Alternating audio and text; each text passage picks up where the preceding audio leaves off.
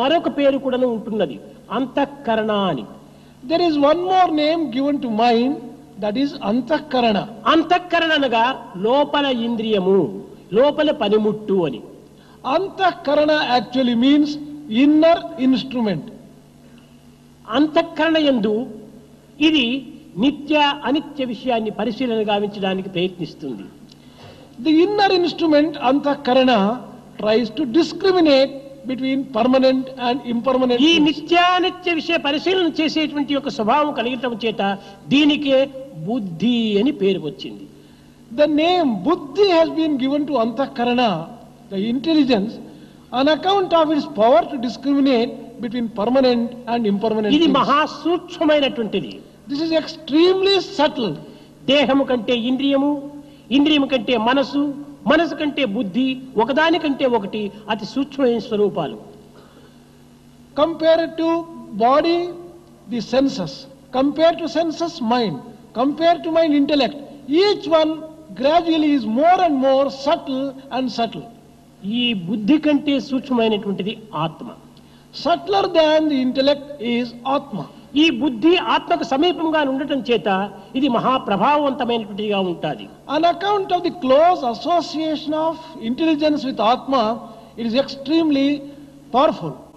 బుద్ధి గలవాడే శ్రద్ధను పూని జ్ఞానమును పొందగలడు. A person who is endowed with real intelligence alone will have Shraddha and would be able to achieve అయితే the end ఈ of life. బుద్ధి అనేది ఒక అద్దం వంటిది. But this intelligence can be compared to a mirror.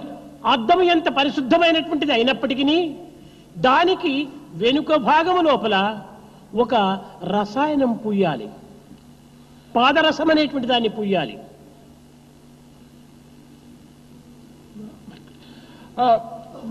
Whatever be the purity of the mirror, if you want to get your image reflected, mercury must be applied to the back of the mirror.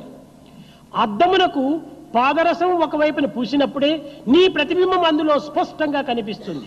You would be able to see the reflection of yourself in the mirror only when to the back of the mirror mercury is applied and made to reflect. అట్లు కాకుండా అద్దము ఎంత పరిశుద్ధమైనటువంటి అయినప్పటికీ పాదరసమే పూయకుండినా నీ ప్రతిబింబం అందులో కనిపించదు.